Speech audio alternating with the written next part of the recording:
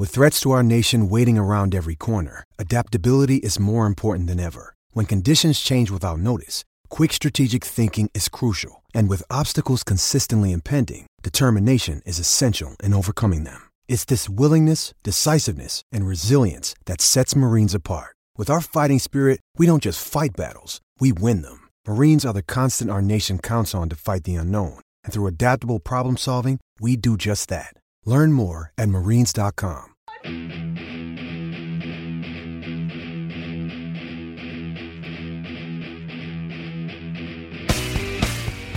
It's always basketball in Philadelphia, at least for me. The Sixers right are here. Yeah, because that's what I'm doing now. Joel Embiid, Rashawn Holmes, JJ Redick. You know, I've swapped Chester for Camden. Yeah, two great towns. Two great teams, or one pretty good team. You know, we played the national anthem before the podcast, and I have to say Dave and Baxter both decided to lock arms in unity. And he was kissing my foot, too, which was weird. He was, yeah. I don't know if that was part of his protest or not. He can't really, you know, physiologically, he can't really take a knee.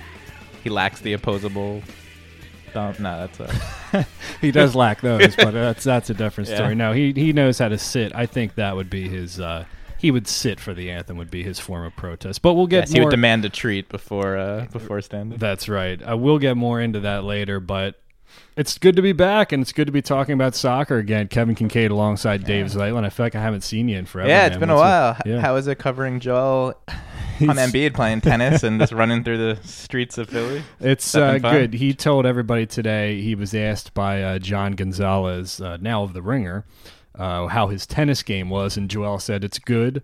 I have a good serve. They call me the Black Roger Federer." Nice. Yeah. So he was playing right next door to Taney Playground. That's like my hood. He was. That is in your John. Yeah. No, John. it's been good, man. It's different. It's much different. There is so much access. I was at the Wells Fargo Center on Wednesday night for the preseason opener. You get the home coach before the game. You get the away coach before the game. Locker room is open before the game as well. It was like the Phillies kind of, you know. I've done games for the AP for the Sixers, and there's a lot of access. It's strange. It's almost too much access, I feel like. It's like, what do you ask the coaches before the games and after the game?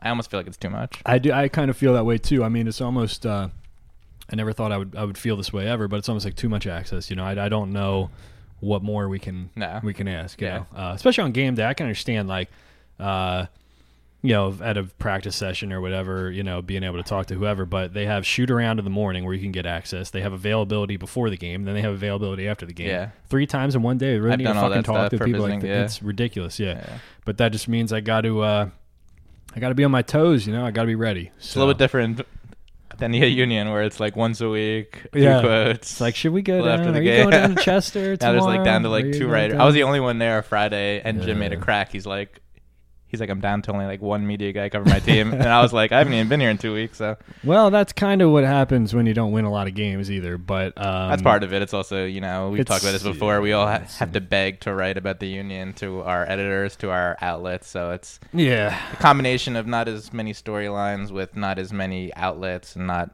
that much traffic is kind of a rough combination right now. Yeah, this time of the year with too. The Sixers, I mean, Flyers, Eagles. Yeah, when the Union are pretty much wrapped up, and we know they're still in it. By virtue of still a couple of big wins. Talk about it. But, you know, well, I mean, you've been down there more than me. I mean, what do you see? Yeah, they're hanging on by. Well, I mean, I guess if you look at this past week, they're, you know, a pretty competent team at home, and on the road they showed again. They're just not fun to watch. They're lifeless. They went to Atlanta, who's a great team, and, you know, did you watch that game? The first 20 minutes, they barely touched the ball. Watched all of them. I mean, it's just like Atlanta showed what a really good team is, and it was probably kind of depressing for Union fans. But then they come home and they look pretty good. So it's been a story of the year. Yeah, Sarah, my wife, when I was sitting there, I told her, I'm like, hey, I'm going to go watch the Union game, and she like gave me this weird look. She said, I think this is the quote. I don't know if it's verbatim, but she said, "You're really gonna waste your time with that shit." And that was like telling, because she just never watched a game or hasn't watched a game in years, you know. So but it was time now. But you know what? It was like But she was saying that more of a point of being like, it wasn't even so much that I'm on the Sixers beat now, is that because she was saying like, even if I was still working it, like I was wrestling with those ideas in the summer. Like, should I go down to the shore? Or should I sit here and watch San Jose versus Philly at 10:30 at night? They're a hard team to watch on TV when they're on the road. I don't know what they're like to watch on TV when they're home because I'm there at the stadium, but they're fun to watch at home a lot. But it seems like every road game this year, it's just been really difficult to just watch. Well, that's the thing. I mean, I don't know how you felt when you were watching the Chicago game, but I was sitting there and I wanted to say, hey, this is a great performance. Schweinsteiger wasn't playing, whatever, I get it. But hey, Chris Pontius finally scored a couple of goals. They're playing really well. They beat a good team at home. But I didn't...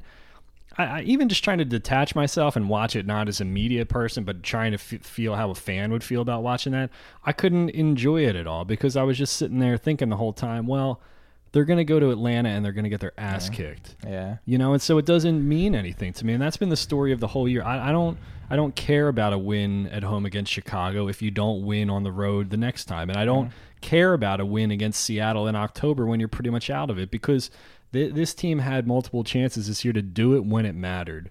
Right. And they failed every single time. You're not getting into the playoffs on the strength of your home form. And even then, they had that terrible stretch at the beginning of the year where they lost to Portland and New York at home, and that pretty much cooked it from the beginning. And they still set the club record for most home wins in the season with 9. And Harris talked about this after the game. He said they're good at home, and he just couldn't figure out why they were so bad on the road. And to be fair, too, the teams that they played on home have been like missing guys. Their last game, Torres wasn't there. Roma Torres. Ozzy Alonso, Christian Roldan was playing with a broken arm. Clint Dempsey came in off the bench, so it's kind of a battered kind of team that was resting. So they played well, but at this point it's probably too late. Although if you do look at the standings and drink a lot of beer, I think you can make a case that the Union still have an outside shot. Here's the thing again. I mean, and even if there was any optimism about them still being mathematically alive, we're going back to the same thing that I was just talking about, where if they do miraculously somehow get the 6th seed, then they got to go to Chicago or Atlanta and get killed. Yeah. So I mean, like I've been saying since May, we're just bracing ourselves for the inevitable. We're delaying the inevitable, and that's keeping guys like Adam Najim, and I mean Marcus Epps got the start because of the thing with Pontius the other day. But it's still I don't. And Jones played for the first time in months after I wrote about him. So so I guess Jim's turning a slight corner. But I want to see more of it. Yeah. I didn't want to wait to see the 4-1-4-1, and then Jim comes out and says, "Well, we really didn't change anything." Yeah, you did. That's the biggest fucking change that you've made in 2 years. That was the first time you came out in a different formation in more than 2 years. He loves that 4-2-3-1. He doesn't want to say that's what I'm saying. I mean, it's like, so don't tell me that like he's, tactically flexible, because he's even when he does change it, he doesn't want to admit it. Like what's the worst thing you can say? Yeah, we're trying something different. God forbid, because the last time they actually played something different was the 2015 season opener. Oh, the when two they played with a 4-4-2, with the Aristeguieta and Sapong up there. So don't say to me, well, it's not a different formation when you've been doing the same damn thing for almost 3 years straight. Yeah. Any little wrinkle, any little change is a huge change. Yeah. And it worked well too with Creval. Sure it did. Back there, I just don't think the problem, I think, and I don't know if you saw this too, but Warren is as good of a ball winner as he is. He's just not a good enough passer to be successful in that shape. But here's the thing. They have Ali and Harris who are good passers. Right. I said on Twitter, I was like, look, when you play 4-1-4-1 and you turn the triangle upside down, you don't need a number 10. Yeah. And guess what? If you know that Medunjanin and Bedoya are going to be here next year, and they're going to be in the midfield together, that leaves either room for a number 10 or you flip the triangle and you add a 6. So if Derek Jones is your future and you're committed to getting him on the field, that's really the only way to do it, because they already tried Medunjanin, Bedoya, and Jones in the 4-2-3-1 and it didn't work. Yes. Sorry, I'm being attacked by your dog. Oh, no, it's all right. Baxter, you're being a good boy, man. He's biting my fingers a little bit. On it? Yeah, Baxter, I'll take you out after this. It's all right, but yeah. But you know what I mean? It's like you've already had that experiment. So now, like I was saying on the last podcast we did, use this time that you have now to solve what problems you can, so that you're not kicking the can down the road. Yeah, but Jim's, we've asked him so many times. Jim just doesn't like changing towards the end of the games. towards the end of seasons. He wants guys to like earn it. And then he said, to his credit, Jones and Najim have been playing better with Bethlehem, so that made a difference with Jones putting him in a game. I mean, I'd like to see these guys play the last two games, especially if they're knocked out. But I guess they could be knocked out this weekend if New York wins, right? Well, that's what I'm hoping for. My wish right now, my number one wish is for the Union to be knocked out, because then we can get past the bullshit. But if the Red Bulls lose... No, I don't 2 left. Union 2 wins. Red Bulls 2 losses. Yeah, I don't even want to think about it, man. I just want to get. I want it to be official, so we can just move past the bullshit already. I mean, who are we kidding here? We've been talking about this for months. I think the Union get into the playoffs. They win a game in a knockout, and then win the MLS Cup. How much you want to bet? That was, let me write this down, 10:03 of podcast number 33 or whatever we're on now. Anyway, that's all I got to say. I'm not going to do any more analysis or any more breakdown or anything until they're officially eliminated and we're moving on, because it's redundant at this point. I'm saying the same shit that I was saying back in June. So there's no more storylines from these past games you want to talk about? No, I want to talk about Jim's Andre quotes. Blake had a good week. Harris had 2 assists. He now has 10 on the season. What do you think about he left for Bosnia, God, hoping to get them into the World Cup. They're battling with Greece. You got Ali Bedoya leaving. I don't care. We got lots of good storylines. Well, yeah, I mean, we could talk about the Panama game. I don't really have anything to add on it. I don't know about the call-up. Seemed a little goofy to me, but I think Bedoya starts or plays. I don't know. Yeah, I don't know. I mean, like, nice to see Failhaber. Yeah, he might get called up. But I agree. I like him a lot. The center back situation is still in the left back situation. I don't know. I feel like other people can speak better on that than me at this point. So you just want to go right into Jim's quotes to Tannenwald? Yeah, I'm kind of fired up. So let's keep it rolling. Yeah. Do you want to? Okay, well, I wrote them down here. You want to? Well, yeah. Why don't you preface it? So Tannenwald was down there this week. He might have been the only one there. I was the only one down there last Friday. So he asked them about the protests and. I mean, I can summarize quickly. Jim basically said he wants to listen to his players, which I agree with. He wants to, if they do want to kneel, he'd be behind that. He wants to hear why and their background and what would cause them to. So, I mean, I think that's what a good coach has to say. You want him to be behind your players, and if someone feels compelled to protest in a peaceful way, you have to ask why he wants to do this, and if you feel it's warranted, you have to be behind him, right? Yeah, and I mean, I could go anywhere here. I think it's worth pointing out first that the Union's probably one of the most diverse teams in this town for sure. I mean, the Phillies, obviously, you have some Hispanic guys on the team. The Sixers obviously have a good blend of guys from different backgrounds.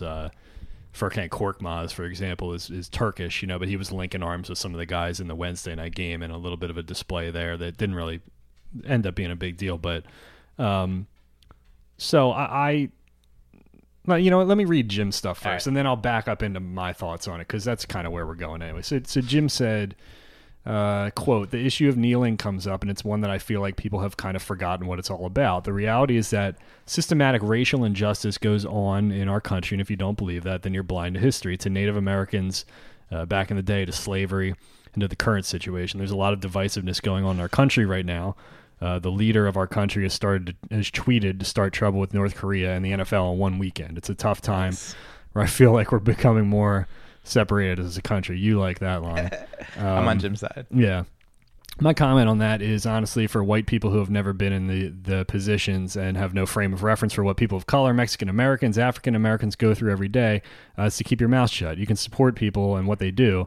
I'm all for that. I would be in the category of a coach who supports what players that are capable. I would be in the category of a coach who supports what players that are people of color want to decide. Allow the players that have been treated unfairly and feel like they've been treated unfairly to have a voice. If it's a peaceful protest, it's one that you have to respect. That's what this country is founded on. And right now, I think we're too divisive with everything that we do. Another thing that comes up is the old line that they're all millionaires and they get paid a lot of money and they should act how we tell them to act. But if you want to talk about a bunch of self-made guys, the NFL, the NBA, Major League Soccer, my locker room has kids from all different countries that have to be self-made. It's true. I mean, and you got guys like Josh Yarrow, Ghanaian. CJ is he second generation or third generation. I think he's got Nigerian roots, I want to say. Is that correct? I might be wrong on that. But, I mean, like we were saying beforehand, you got guys who are coming from a lot of different places. But I have my whole kind of rant on it, but I'll let you start out on it. I said in what I said before, I said in a tweet, for me, what he said, shouldn't be controversial, really. I know it's a very divisive thing. People talk about politics. I mean, for me, I feel like I side with Jim on the politics side, but just putting that aside, just for me, the biggest thing is just that he wants to hear his players out. And I think any coach has to do that. Yeah. I mean, God forbid, right? I don't think anything that he said is unreasonable. And I agree with a lot of that. And a lot of that is kind of what I wrote in a column that I did for Crossing Broad that did pretty well. But, basically, this is kind of how I have it pulled up here, not because I want to read the whole damn thing, but because I want to kind of reference it as I go. The thing here that Jim kind of starts out with is he says people are kind of forgetting why this happened in the first place, right? Colin Kaepernick had a problem with racial injustice in the treatment of black men by law enforcement in this country, right? So he decided to use his platform, as a prominent athlete and a black man, to get that message out on a national stage, So this is not a protest against the United States. It's not a protest against the flag. He's not protesting the flag. He's not protesting the military. People seem to forget that he originally took a knee. He sat down. Well, there was a compromise that was made because he sat down first and then he kneeled. Yeah. And then he kneeled, right? Because he didn't want to, and that was out of respect to military people. So we've already been down that road before, right? But I started my story off by saying, you got all these football fans that say, well, protest on your own time. Don't do it here. Right. Well, that's the whole fucking point. The whole point is that you want people to be uncomfortable, that you want people to think about. No protest ever worked because some guy said, oh, I don't want to make people uncomfortable. Yeah. Did Rosa Parks say, well, I don't want to offend anybody on the front of the bus? Yeah. It's all horseshit. People have completely lost fact of why he was doing it in the first place. And it's two different things. Kaepernick and only a handful of players were doing it because it's a thing that a lot of people don't want to do because they respect the anthem and the country a lot. And then once Trump said what he said, he called the players a slur, sons of bitch. It kind of changed the whole narrative. And then at that point, the players were almost protesting against him. So right. It's almost like two separate issues right now. Right. Now that's where it got further muddled because then you had owners come out linking arms with the players on the sidelines. The owners were not joining the players to protest racial injustice. They were coming together to tell Donald Trump to piss off. Yeah. That's what it was. It wasn't because if they really gave a shit about their players like Jim Curtin does, then they would have been on the sideline linking arms with them when the whole thing started. Right. They would have been on the sidelines with Malcolm Jenkins and Colin Kaepernick would have a job. And Kaepernick would probably have a job. Now, if you want to say he's a distraction because of that, or you don't want the media that comes with it or whatever, fine. That's exactly the reason, but they're not going to say it. Right. But I don't, because you see some of the quarterbacks that are playing in the NFL right now, and you can't tell me that they're any better than Colin Kaepernick. Now, that I'm not, I don't consider myself a liberal, right? I'm not on the left. I'm further to the right than many soccer people, which I think probably puts me Jim, I guess. It probably puts me in the middle, right? Because I think that a lot of soccer people are a little more to the left. I know that there's a lot of it seems that way. But you would probably say that a lot of the families that come down from the suburbs. I don't get too much pushback on my Twitter. Today when I said what I said about Jim's quotes, I didn't really have anyone saying he shouldn't be saying this. I'm not getting to games anymore. So it does seem like at least the people that follow me on Twitter kind of lean towards that way, I'd say. Yeah, well, I think to further my point, I'm not liberal, right? I'm kind of in the middle. I consider myself some weird libertarian or something, right? Even though our party has no candidate worth a shit ever, But the point being is that I absolutely think that white privilege exists. It's not to say I was very fortunate to grow up in the suburbs of Montgomery County and have a stable family and a stable community, right? And a lot of people did not have that.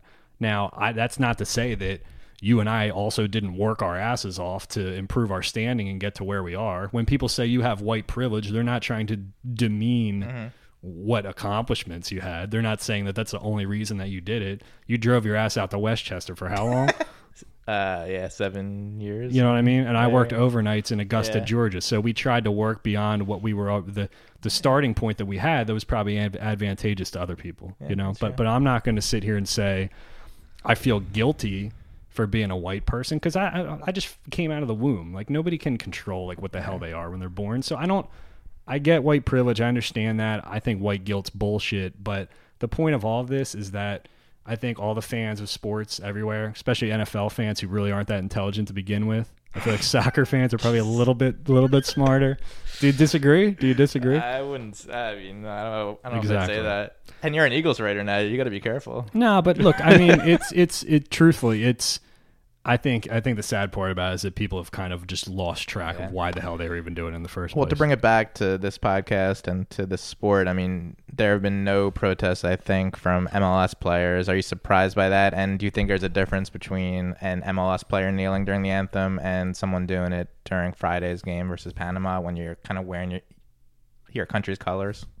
Well, yeah. Now, thinking back to Rapinoe, I mean, when she took the knee, she was with her club. She first did it with her club team, and then she did it with the national team. And I understand why the federation feels the way they do. It's a little bit different when you're kind of like representing your country when there's on the world stage. So I mean, I understand that, but I mean, as players have said, you know, if someone really feels compelled to do it, he must have, or she must have, a reason why. And it's and like you said, it's not because they hate their country; it's because they want to. It's because they're highlighting something else. Well, I so here's the weird thing. Now, when the Union players walk out from the tunnel, they're accompanied by a little kid, right? Mm-hmm. And there's only 11 players on their team, and they're standing in the middle of the field, right? Yeah. So you also have the element of having that kid next to you, and also being in more of the spotlight, just because there's fewer people like in that area. So I think the optics of it look a little bit different. It also wouldn't really get maybe players are thinking like, what's the point? Because if a player does it, it's not going to get like national attention, I don't think, if it's MLS. I mean, maybe it will at first, but these players aren't quite at the same level as like a Colin Kaepernick. Yeah. And I think the reason that Rapinoe got as much pub as she did was she's because a national name. She is, but I think also because she was one of the first. Yeah. Was she the second person to do it? I think she was right after Kaepernick. Okay, like if Richie Marquez does it, it's like who? Like why people are saying what the hell? Why is he doing? Right. So I mean, there's a difference there. Yeah, I thought it was interesting because when the Sixers did it the other night, there was a couple of the black guys were linking arms, but Chris Humphries, who's half white and half black, he was also involved in it. Furkan Korkmaz, like I was saying, who's Turkish, was involved in it too. Nice. So I don't even think he knew what he was doing. But all he needs to know is that he's supporting his teammates. You know, so that's a big thing. Anyway, that's all I have to say on that. Did we say what we had to say? Yeah, we solved the issue. Yeah, I mean, I don't know. I got fired up about it because I just don't like. Just trying to bring it back to like what the hell the point of it was in the first place, you know. And nobody's saying that it's against the military, it's against the white man. It's not the scene in Black Sheep where Chris Farley goes, kill Whitey. Yeah. Well, I'm glad Curtin said what he did, and I agree with what he said, and I hope a lot of fans understand why he said it too. So. Yeah. Well, we'll see if anything.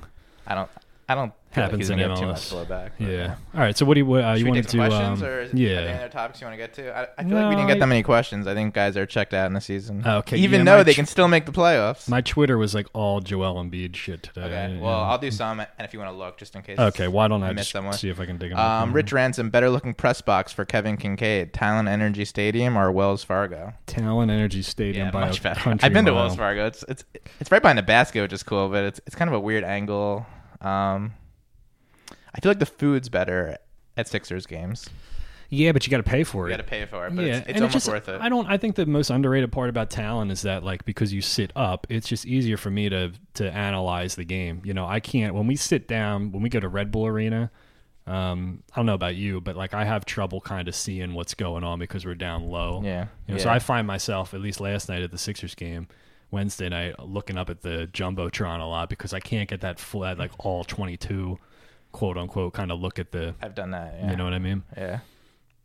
So where's your seat?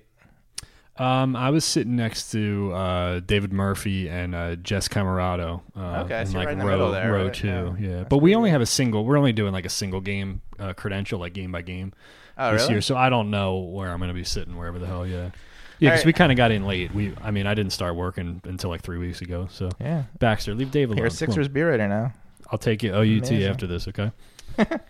Andrew Mull, USMNT, if they concede early on Friday, are we destined for a playoff? And for the Union, is there really an answer on a horizon in a time of mega dollars? Is there an answer for the Union? I don't know. Maybe. I've had some conversations with people off the record and behind the scenes since I left the beat, and there seems to be confidence that they can win with that the Union can win with Jay Sugarman in charge. Okay. I don't know if that's foreshadowing things coming in the offseason or what, but and if the U.S. concede early, I think the U.S. win this game at home. It's at Orlando. I think it's going to be a pretty good crowd. I can't see them. Like you said before, like you keep tweeting that they're like 100% chance to make the World Cup. I don't know if you're like reverse jinxing them or not. Yeah, because they're not going to. Look, you got Syria or Australia. Come on, man. One of the countries is in the middle of a war right now, And how ridiculous would it be if it came down to that with Donald Trump as our president? We're playing Syria in a playoff who can't even play in their home country right now because of the war. They're playing in Malaysia right now. Yeah. Rich Ells, who leads the Union in goals next year and assists, not on roster is a fair answer. Not on roster is probably the obvious answer unless like CJ Sapong again for goals, maybe Harris again for assists, but. We should revisit our predictions for the season, shouldn't we? Who did we say? Did I say Medunian for assists? I might have, because I thought he would get a bunch of secondaries. He has 10 now, so he's the third player in club history to record 10 assists. Can you name the other two? The other two did it twice. And Christian Maidana. That's one. He did it twice. Yeah, Sebastian Letou. It's also one. He did it twice. That's an easy question. Bad Hombre, do you believe the team will spend over $1 million to bring in a new player this coming off season? Probably. Yes. Bedoya was over $1 million. They need at least one more. I do. I think they're committed to that high-low kind of thing. Yeah. Michael Rulo, at what point do MLS execs start to pressure Jay Sugarman to spend, given the size of market, the common money pot, and lack of growth here? I think it's probably happening a little bit. Yeah. And Sugarman probably wants to. He doesn't want to spend a ton, I'm sure, given his history. But if he looks at where the Union are and he just watches other games, Atlanta, even like Orlando, and kind of sees the difference and excitement. Like these teams are coming in the league and just passing them like right away. Do you remember hearing stuff about Jay Sugarman kind of not? It's not the explanation for the Bedoya thing and the departure of Nick Sakiewicz was that it. I've heard people say that it's not that Jay Sugarman is adverse to spending money. It's just that he needs to be convinced that it's the right thing. I think so. Years of mistrust that was built up under Nick wasting money on these bad signings kind of like meant that trust had to be reforged again. And when they sold him on Bedoya, the way I understand it was that they said, look, here's a national team guy who's got this pedigree, who's got this kind of blue collar work ethic, who would fit in the city. They need a big sales pitch. Right. It feels like you got to put together this whole proposal for him and present it to him and whatever. So, which isn't a bad thing necessarily, as long as he says yes if they do a good pitch, right? But why is it? But here's what I would ask you: why is that a one-way street? Can you not just point to Toronto and be like, "Look, they're the best team in the league. Yeah, maybe we should do what they're doing." Yeah, but it's like you said before: you can't just throw money at players who, maybe don't want to be here or have bad body language. Look at like some other signings they've had. You need someone who's speaking of body committed. Language. What did you think of Allberg's celebration after his goal in Seattle? Yeah, he didn't do much right. I just don't. I don't get it. Like I don't. Again, I go back to that with him. I don't think he's an asshole. I don't know if he's an asshole, but he makes it. But he makes it look like he is. He's probably upset. I talked about his goals per touches was like off the charts good. He scores a lot of goals and he doesn't play that much. Well, maybe so if you just acted like you liked your teammates a little bit more. I'm not saying he's getting screwed. I understand why he doesn't play as much, but I can see why he thinks he's kind of getting. You see like the Instagram posts and the Twitter and shit like that where everybody seems to be having a grand old time, but then on the field when he does score, it looks like he doesn't give a shit. Yeah. Well, I think the end of the road is coming for him. EJ McGrogan, how many Union players do you think are top 10 at their position in MLS? Well, definitely one, Andre Blake. You could make the case maybe Harris at the 6. Is he a top 10 number 6 guy possibly? Yeah, and it's different too because he doesn't play like a typical 6, you know. So that's maybe 2. Are there any defenders top 10? Probably not. If Rosenberry had played the whole year, I mean Rosenberry, you could make the case last year was. Yeah. Any other? I mean CJ Sapong at striker, probably not. It's a deep position. I don't know. He does have a lot of goals. Would you put Bedoya as a top 10 number 8? Possibly. I guess. He hasn't really put up too many numbers this year, but I guess you can't judge him by that. Yeah. So yeah, I mean somewhere between 2 and 3, which is not really good. What else you got in there? MK27 over under on 6 current starters being first choice starters next year. Well, the same guys we just said. Blake is 1, Bedoya 2, Harris 3, Jack Elliott 4. Maybe Keegan or Fabinho 5. Any of the wingers, I don't know. Pontius if they re-sign him. Chris, Wafa. I think you just have to let him be a free agent. You know, I think he's destined to go to LAFC with Mo. Yeah. CJ Sapong, you don't really want him to be a striker unless. I mean, he could be a good starting striker if you bring in a star 10 behind him, but they could bring in. Yeah. So over under 6, that's a pretty good. It's a pretty good number. I'd go. I'd maybe go right under or like even at the 6. Yeah, I think that's fair. Yeah. I don't know. My phone is like green here. I think I did something wrong. Don Drahoski, let's talk about money coming up the book. Say the Union bring back one player, who and why? I mean, there are a few guys who come back. Bedoya has come back. We should do, Blake. Like at the end of the season, we should do our big, like, who stays, who goes, and like, that'll be our next pod. Yeah. So get your questions in now. Get them in now. Get them in now. Justin Freeberg, what are the odds that the Union actually spend money on a DP 10 or a winger? Odds are good. You say winger like you're saying like Andrew Wenger. Wenger? Yeah. What are the odds that they spend big money on a DP Wenger? Not likely. Yeah. I had like one in here. I think I can't find your name. But he was asking why are we splitting the World Cup bid with Canada and Mexico? Why not just do it ourselves? Well, the whole point was that you knew it was a guarantee if you added those two in. Right, make it more attractive. Instead of competing with each other. But I think Canada, well, maybe not Canada, but Mexico got dicked, man, in this deal, you know? Is Philly getting a game? That's the real question. I looked at all the other stadiums on there, and I don't see why not. I mean, I hope that somebody would go back to 94 and say, let's mix it up a little bit here. You know, we don't need to go back to Detroit.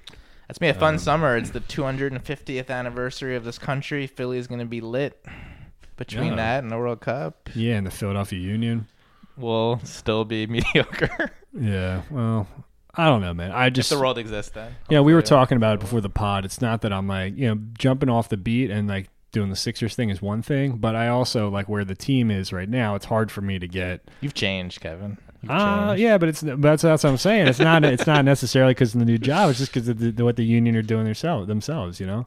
I wonder how Redupe is going. I don't know. If you want to do a Sixers podcast, let me know. Oh God, there'll be plenty of that to talk about for this year. I need to just. This is a nice diversion. Yeah. You got anything else on there? Only one. Austin C137. Why is the flat earthers movement growing? Flat earthers. I don't know. It's just like kind of trendy right now. So do they think when you get to the end of the earth, you just fall off the earth? Is that... I'm confused by the flat earth. Yeah, I don't know. Is it like a waterfall? My kid was asking me about this. Yeah, is it like a waterfall or something? You can slide down. Does it go? Yeah. These guys actually believe it, or is this like a funny troll job? Like Kyrie Irving, do you think he actually believes the earth is flat? Or but... He's like fucking around with people. Like, here's what happens then. Like, people, like... will then make like a meme out of it. They'll like, how the Illuminati was like a popular thing for a little bit. And now they'll say, well, you got flat earth people. And then you got Scientologists and shit like that. So, are there any flat earthers on the Union, you think? Maybe CJ? CJ might believe some interesting things. He's definitely earthy. Yes. Not that there's anything wrong with that. But, and hey, good for him for tying Seba's record, oh, yeah. He's had a heck of a season. That's kind of been 2 games to break it. If he gets 15 goals, think he does it? Does he? They have 2 games, Chicago and Orlando. Yeah, I think he does it on the last game of the season versus Orlando at home. Yeah, the entire crowd of 3,000 goes wild. And then they can storms the field, carries him off on the shoulders. And they all redupe at the same time. They all redupe. Yeah. All right, well, let's end it on that. Let's end it on that. Kevin and Dave, thanks for listening to my kind of half ramble about the national anthem thing. I felt like it was relevant because of what Jim had to say, but I wanted to share some of the stuff from and good job by Tannenwald to get that story in the paper. Yeah, for sure. So it's always soccer in Philadelphia. We got two more. We got the international break and the United States this weekend. Hopefully, U.S. Hopefully, when we talk World to you Cup. next, we'll be talking about the U.S. going to Russia, and not for World War III. And if not, we'll cancel the podcast. And if not, the podcast definitely goes on the back burner. Yeah. And we will see what happens. I'm hoping for playoff elimination for the Philadelphia Union, so we can just push past the bullshit and move on to what's important. I'm hoping for the MLS Cup, which and Dave's hoping for the MLS Cup. Yeah. Baxter, what are you hoping for? You're hoping for a Triangle Dog Park right now. He wants to piss outside. That's his main concern. Right. Well, Baxter's going to piss outside, and we're going to piss off. Wow, good segue to end it. Thanks for listening. Take care. Kill Whitey!